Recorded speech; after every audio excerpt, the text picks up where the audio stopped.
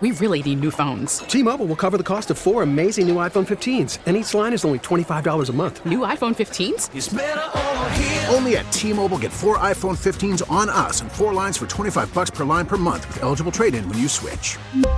Minimum of 4 lines for $25 per line per month with autopay discount using debit or bank account. $5 more per line without autopay, plus taxes and fees. Phone fee at 24 monthly bill credits for well-qualified customers. Contact us before canceling account to continue bill credits or credit stop and balance on required finance agreement due. $35 per line connection charge applies. See T-Mobile.com.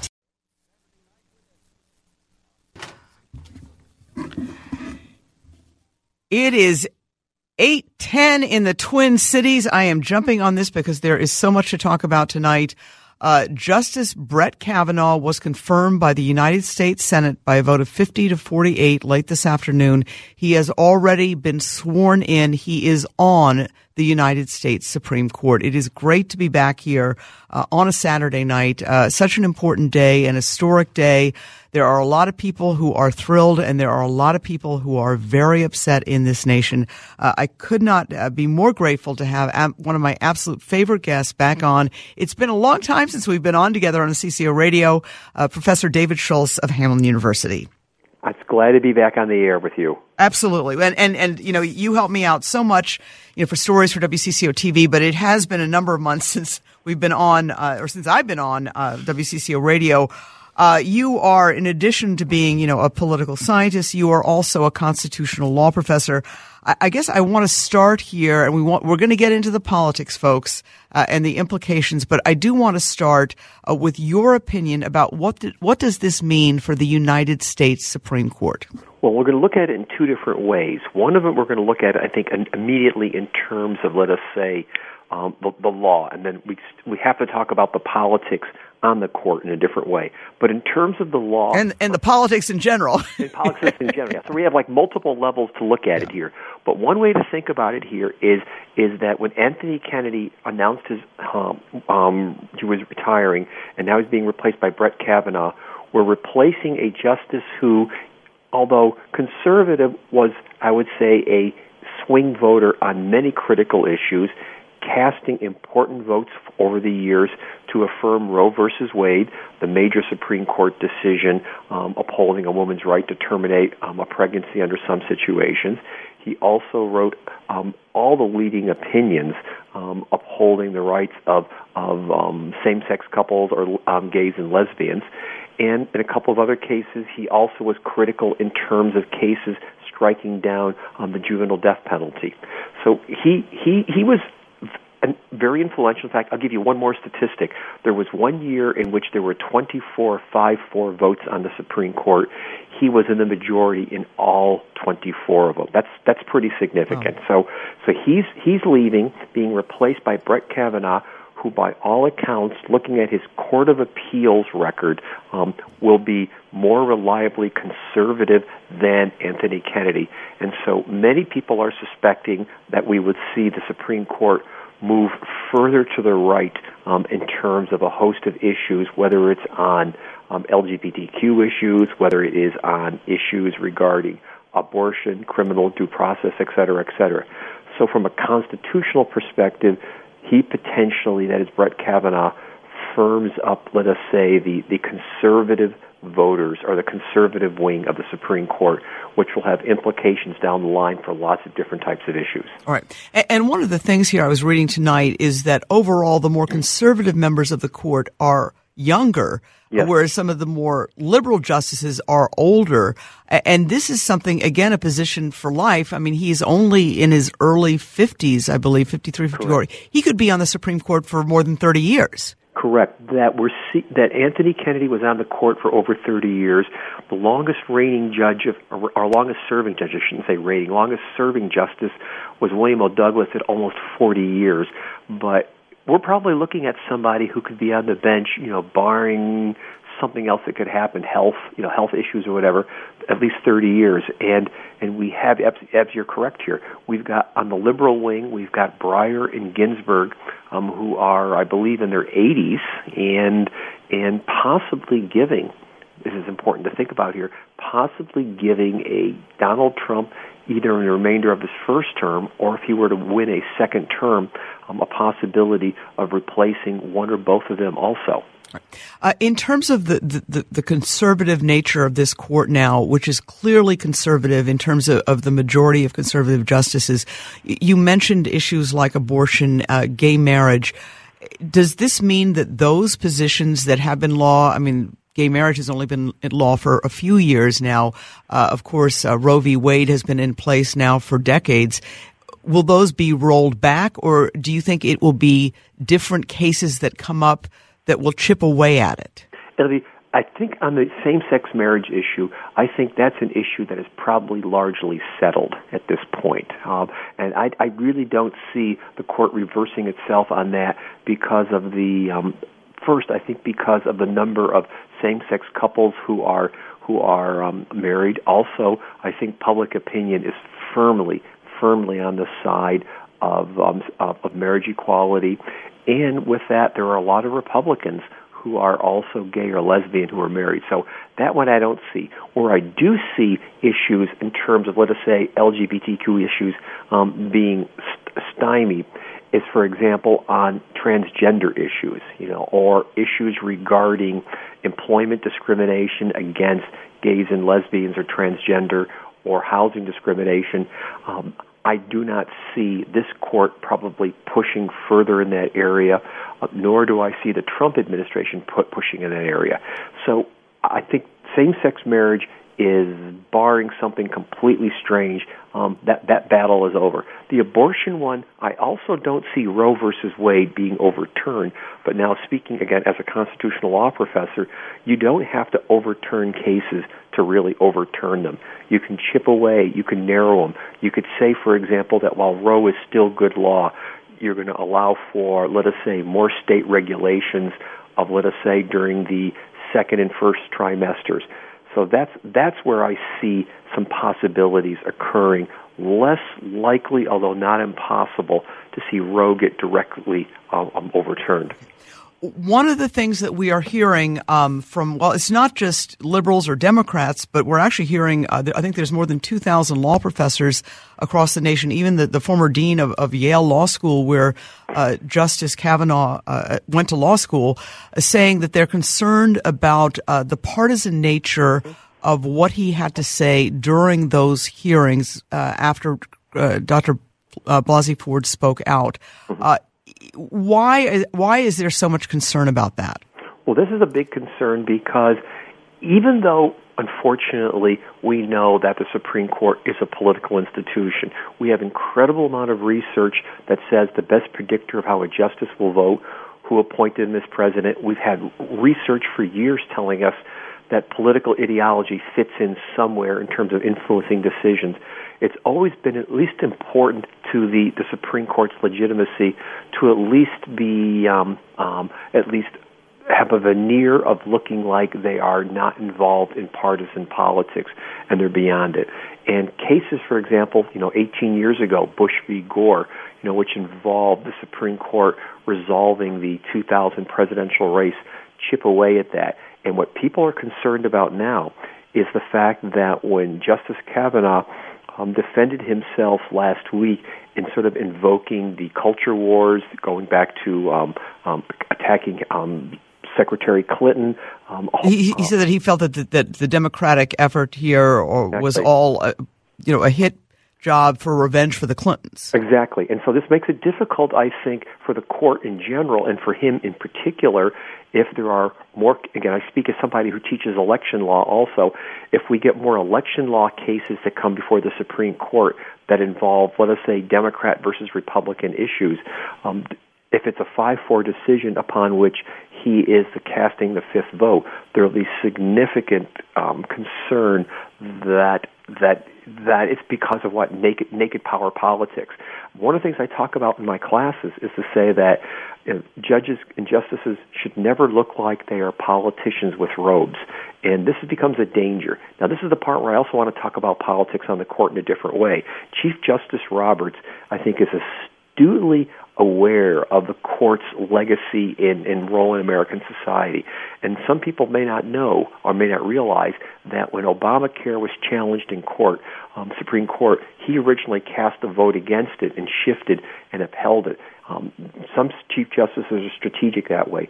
This is going to be interesting to see how the Chief Justice now postures in light of the controversies that's happened for the last few weeks, because I do think that Justice Roberts cares immensely about the reputation and the institution of the Supreme Court. So this may create its own interpolitical dynamic also. All right. We have to take a break. When we come back, I want to sort of get your take on the wrenching political nature of what has happened in the past few weeks. A nation really torn apart. I don't think there's any other way to say that. And then we also have to take an update from CBS News at the bottom of the hour. But keep it right here, folks. We've got Professor David Schultz to talk about all of this. You're listening to News Radio 830 WCCO.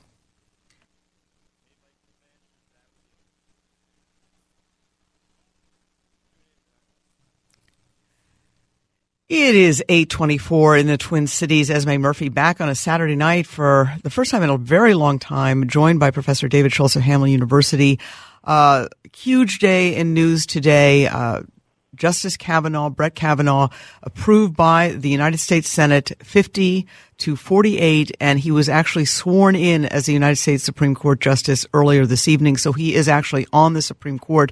Professor David Schultz, wrenching debate, massive protests in Washington. How is this going to play in the midterm elections? Well, certainly, if the midterm elections weren't already going to be really charged, they've kind of, if I can use the phrase, turbocharged, they have. And one thing they've really done is really got the Republicans energized. If we look back a couple of weeks ago, 3 weeks ago, Democrats were really excited about the 2018 midterm elections. Democrats seem to have a significant advantage in terms of perhaps taking back the House of Representatives and doing well in a lot of, maybe in some of the Senate seats, but maybe not taking back the Senate. But now the controversy has pushed it to where Republicans are just as enthusiastic or just as interested in the 2018 elections as are the Democrats, which means going into now the home stretch of the next 30 days, we're going to see both parties very intensely campaigning in an election year that was already intense. And of course, whatever happens as a result of the 2018 elections, we're going to be still an incredibly bitterly divided country. The public opinion polls have huge partisan splits in terms of their views on Kavanaugh, on Trump, on Ford, on lots of different things. And so for the 2018 elections, this just made an election that was already nasty, even nastier.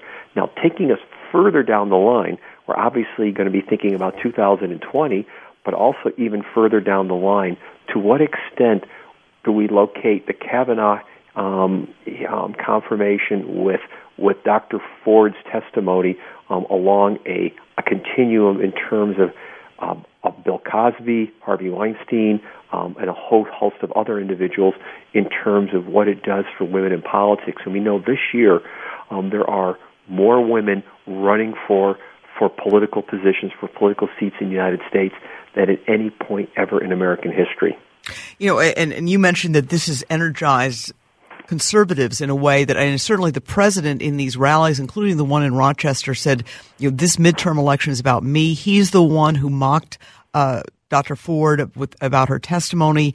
I mean, he has really gotten people on the conservative side very impassioned about this. It's not clear, though, is it, who's going to turn out? Because, before the vote today, Senator Schumer and also Senator Klobuchar afterwards said, if you're upset about this, Democrats, you got to do something and you've got to vote. And that's, you wonder, it's not clear to me who will come out and vote, or will people be alienated by this process? Well, this is exactly the question here, because does this, you're right, does this alienate critical voters that the Democrats need to be able to do well in the election? And you and I, over the years, have talked about how still the single most critical voter in the United States in terms of a swing voter are suburban women. And that, I think, still becomes the interesting question now, that even before the Brett Kavanaugh hearings, the Me Too movement had really significantly energized suburban women to show up to vote and vote Democratic, it looked like it, in ways that we didn't see in 2016. The question now becomes, how do these hearings and how does what's happened over the last few weeks affect especially that group of voters? Because, again, if they do turn out to vote, suburban women, it's in numbers that the Democrats are hoping for, and we know, but that really becomes the question here. To what extent, and I've heard this from some of my students, and again, they maybe not be the best sample here, but sort of saying, well, this just proves the system, doesn't work, or it's not worth showing up to vote, et cetera, et cetera. We don't know. That's why these next, literally less than 30 days are going to be critical in terms of mobilization. All right, we're chatting with Professor David Schultz. In less than 2 minutes, we are actually going to take an update from CBS News. One of the issues that I find so interesting, too, is the fact that while in Minnesota you can register the same day, in many states you can't. And the window may have closed, in fact, in some states for registration, hasn't it? That's correct. In many states, that you have to do at least 30 days before the general election. Some states even longer. I'm from New York, where I think it's still 30 days at this point. There's only a few states in the country, about 8 or 10, mostly in the upper Midwest, where it is Election Day registration, where you can show up at that point on Election Day, and 15% of the people who vote in Minnesota register on Election Day. So even for people who have suddenly gotten very angry now in the last few days, if they're not registered to vote in a state that requires early registration, they're not going to be able to vote. And that's certainly an issue as well. Do want to let you know we are going to continue this conversation with Professor David Schultz after an update from CBS News. We also want to give you some weather as well. But among the issues here, winners and losers, the emergence of Amy Klobuchar from one of these hearings as somebody who has gotten national attention for keeping her cool in a very tense exchange with Judge Kavanaugh. But again, if you're just joining us, the United States Senate has voted to approve Justice Kavanaugh, and just a short time ago, he was sworn in as a United States Supreme Court justice. He is actually on the Supreme Court right now. Right now, we are going to go to CBS News with an update on Justice Kavanaugh. It is 8:35 on a very busy Saturday evening. Esme Murphy, along with Professor David Schultz, we are breaking down the latest developments in the Senate approval of Justice Kavanaugh to be on the U.S. Supreme Court. He has already been sworn in, so he is now officially a justice of the United States Supreme Court. Professor David Schultz, your thoughts about Senator Amy Klobuchar, who had a tense confrontation with Justice Kavanaugh in the hearing. This was the hearing right after Dr. Christine Blasey Ford testified, and Senator Klobuchar, who is a former prosecutor, referenced the fact that her own father is an alcoholic and that she's very sensitive to alcohol issues, and then asked him if he had ever blacked out. Obviously, Senator Klobuchar trying to get at whether it was possible if perhaps he had attacked Dr. Blasey Ford and not remembered it. And in a very confrontational manner, Justice Kavanaugh put it back on her and said, well, have you blacked out? And this kind of went back and forth. It's an excerpt from the hearing that's gotten a ton of play. There have been a lot of columns written about it nationally. It's an excerpt that has been played in TV stories about, people questioning his temperament. Your thoughts about that exchange, was that something that you normally see in a confirmation hearing? That's a very unusual situation like that. Again, I put this confirmation hearing up there with the Anita Hill, Clarence Thomas, and the Robert in 91 for Clarence Thomas and Robert Bork in 86 as probably in the last 100 years the three most contentious and unique in terms of confirmation hearings, in terms of how the politics played out. But with this one especially, when you're talking about Senator Klobuchar, clearly for people who are Democrats, and I would say who identify themselves as incumbents.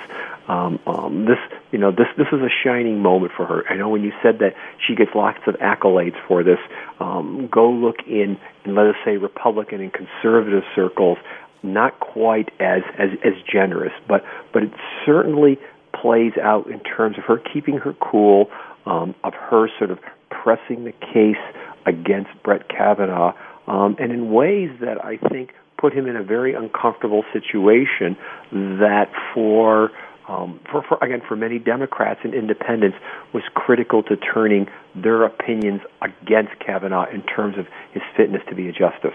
Right.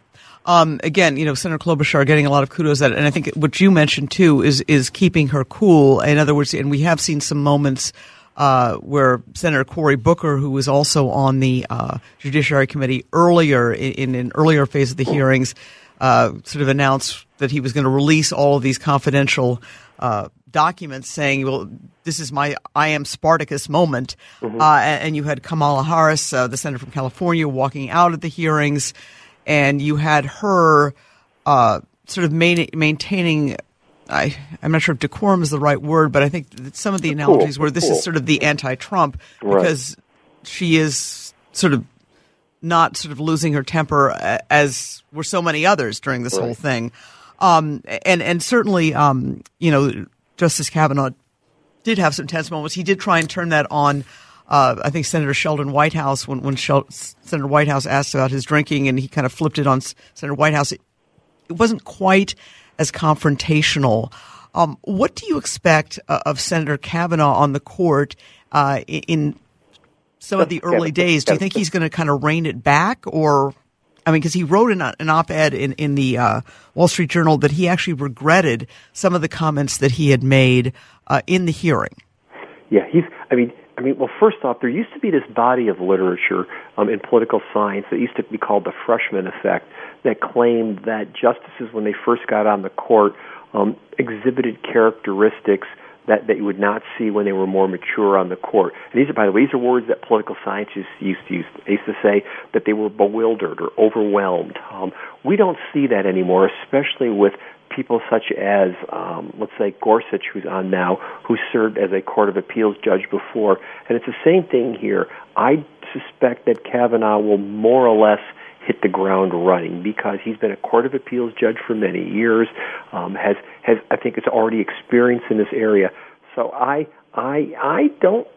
not really convinced that we're going to see him, let's say, whatever metaphor we're looking for, analogy here, sort of, being hesitant in terms of what he's doing here. I think he probably believes that the piece that he did in the Wall Street Journal saying that he may have acted out of character or he may have overreacted, I think he considers that his apology, and I'm not sure we're going to see anything moving beyond that. And he did apologize to Klobuchar. Yes. He did apologize to that, but and she said she accepted his apology. But it did seem that particular exchange seemed out of bounds. It was even sort of mocked on Saturday Night Live. I think maybe we'll take a break now. What I want to ask you about is that Democrats are already saying if they take back the House, they are going to begin impeachment proceedings against him. This is here coming from a congressman who would be the chair of the House Judiciary Committee. I want to ask Professor David Schultz, who again is a constitutional law professor, is that even possible? How does that work? Is that counterproductive? Does it just deepen the divide? I think obviously it probably would, but We'll take on that subject because it's already being thrown out there right after this on News Radio 830 WCCO.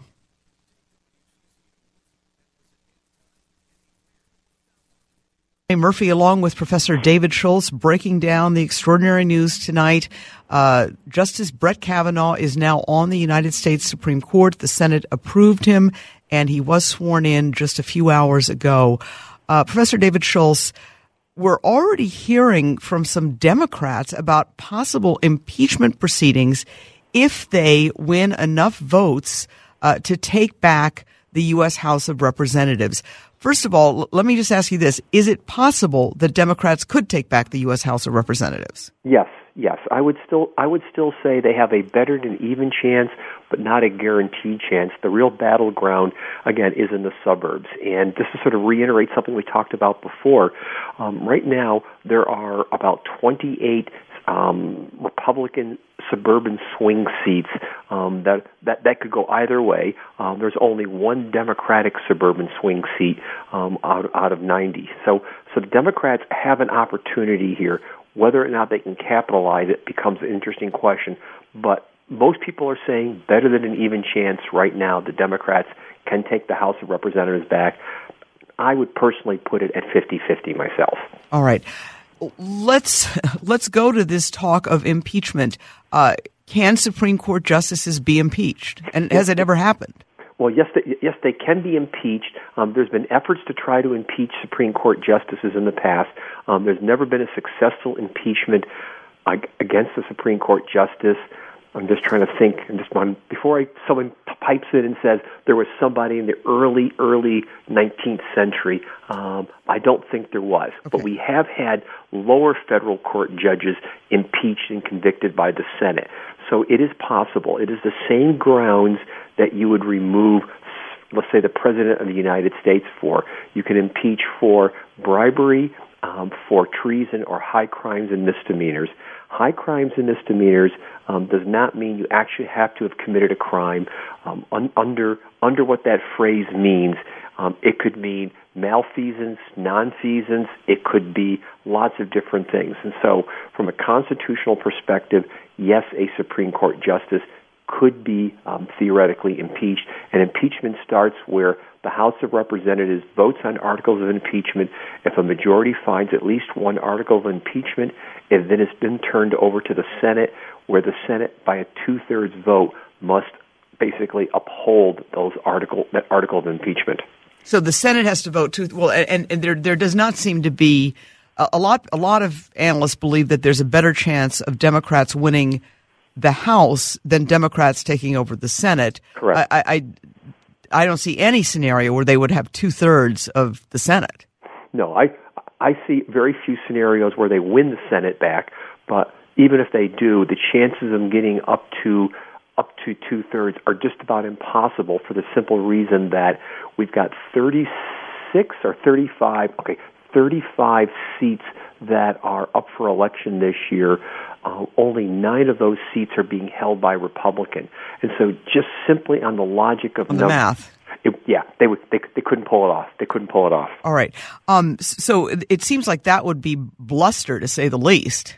Yes. And it also now becomes the question here regarding whether or not, from a political point of view, first off, we'd have to ask the question, of course, would there be constitutional grounds to remove Brett Kavanaugh as a justice of the Supreme Court? That becomes obviously a judgment call for the House of Representatives to make. But in terms of politically, I'm not sure this is a smart move, because the more the Democrats talk about impeachment, the more this might do what? Encourage Republicans to show up to vote, much in the same way that you have many Democrats who are talking about saying that if they take back the House of Representatives, they might move on impeachment against Donald Trump. There's evidence that language is getting Republicans motivated to show up. The same thing might happen with Kavanaugh. All right. And the question is, we talked about Senator Klobuchar, but, there's already a lot of speculation about some of the key figures, the key senators in all this. Apparently a GoFundMe page to raise money for whoever opposes Senator Susan Collins, who, of course, was one of the key votes in favor of Judge Kavanaugh, has already raised more than $3 million.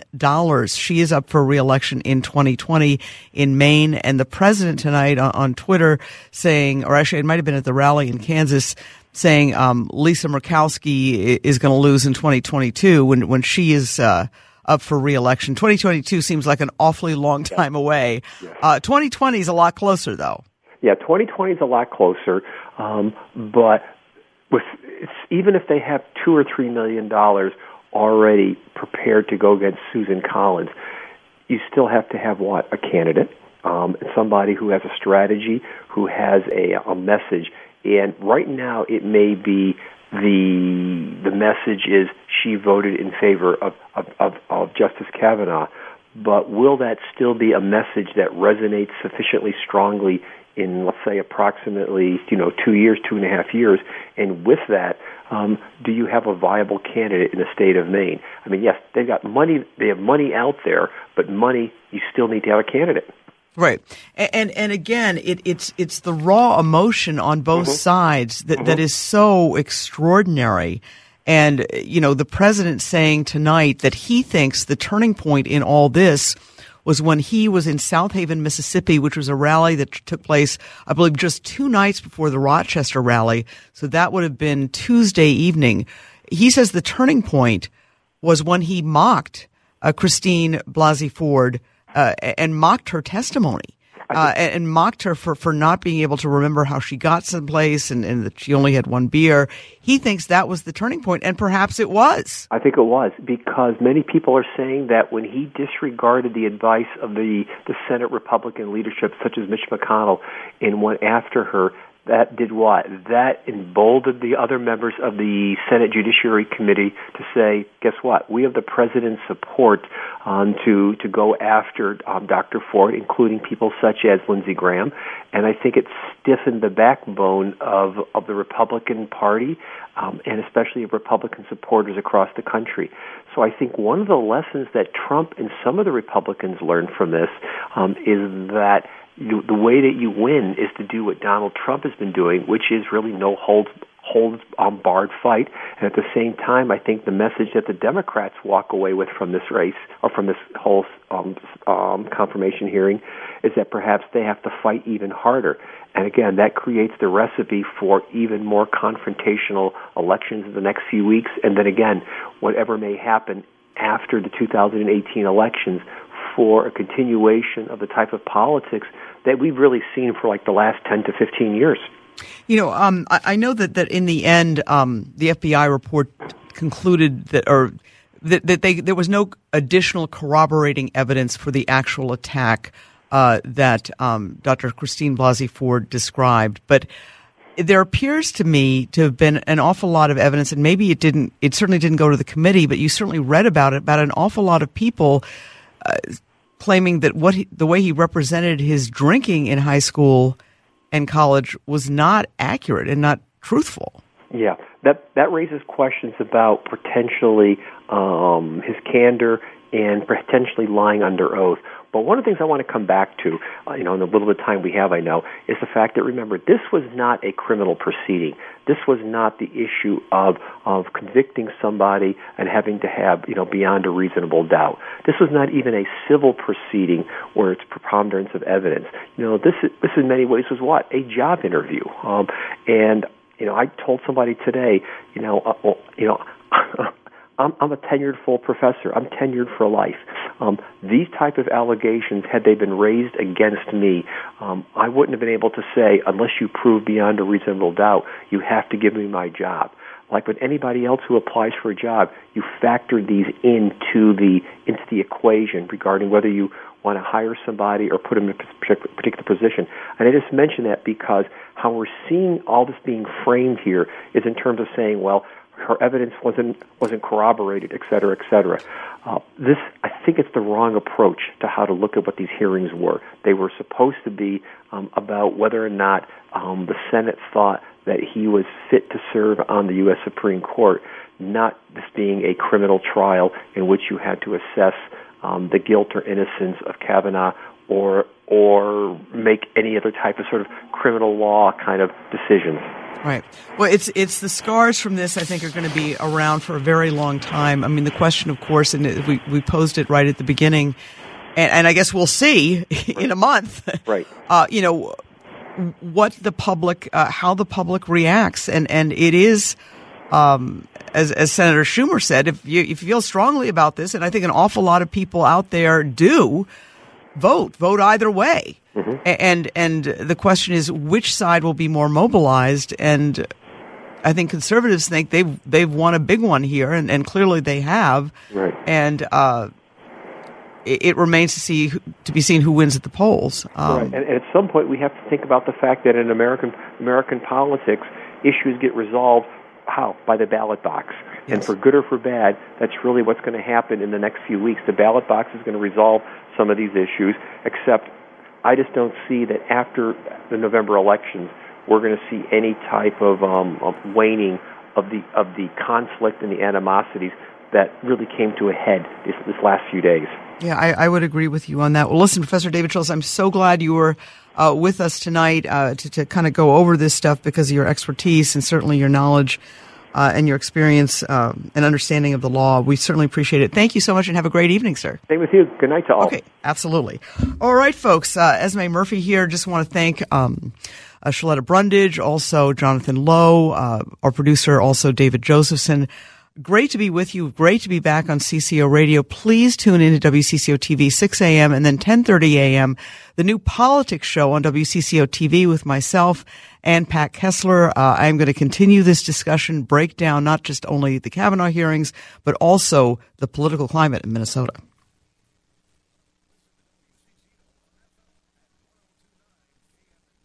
Which is realistic. We really need new phones. T-Mobile will cover the cost of 4 amazing new iPhone 15s, and each line is only $25 a month. New iPhone 15s? It's better over here. Only at T-Mobile, get 4 iPhone 15s on us and 4 lines for $25 per line per month with eligible trade-in when you switch. Minimum of 4 lines for $25 per line per month with autopay discount using debit or bank account. $5 more per line without autopay, plus taxes and fees. Phone fee at 24 monthly bill credits for well-qualified customers. Contact us before canceling account to continue bill credits or credit stop and balance on required finance agreement due. $35 per line connection charge applies. See T-Mobile.com.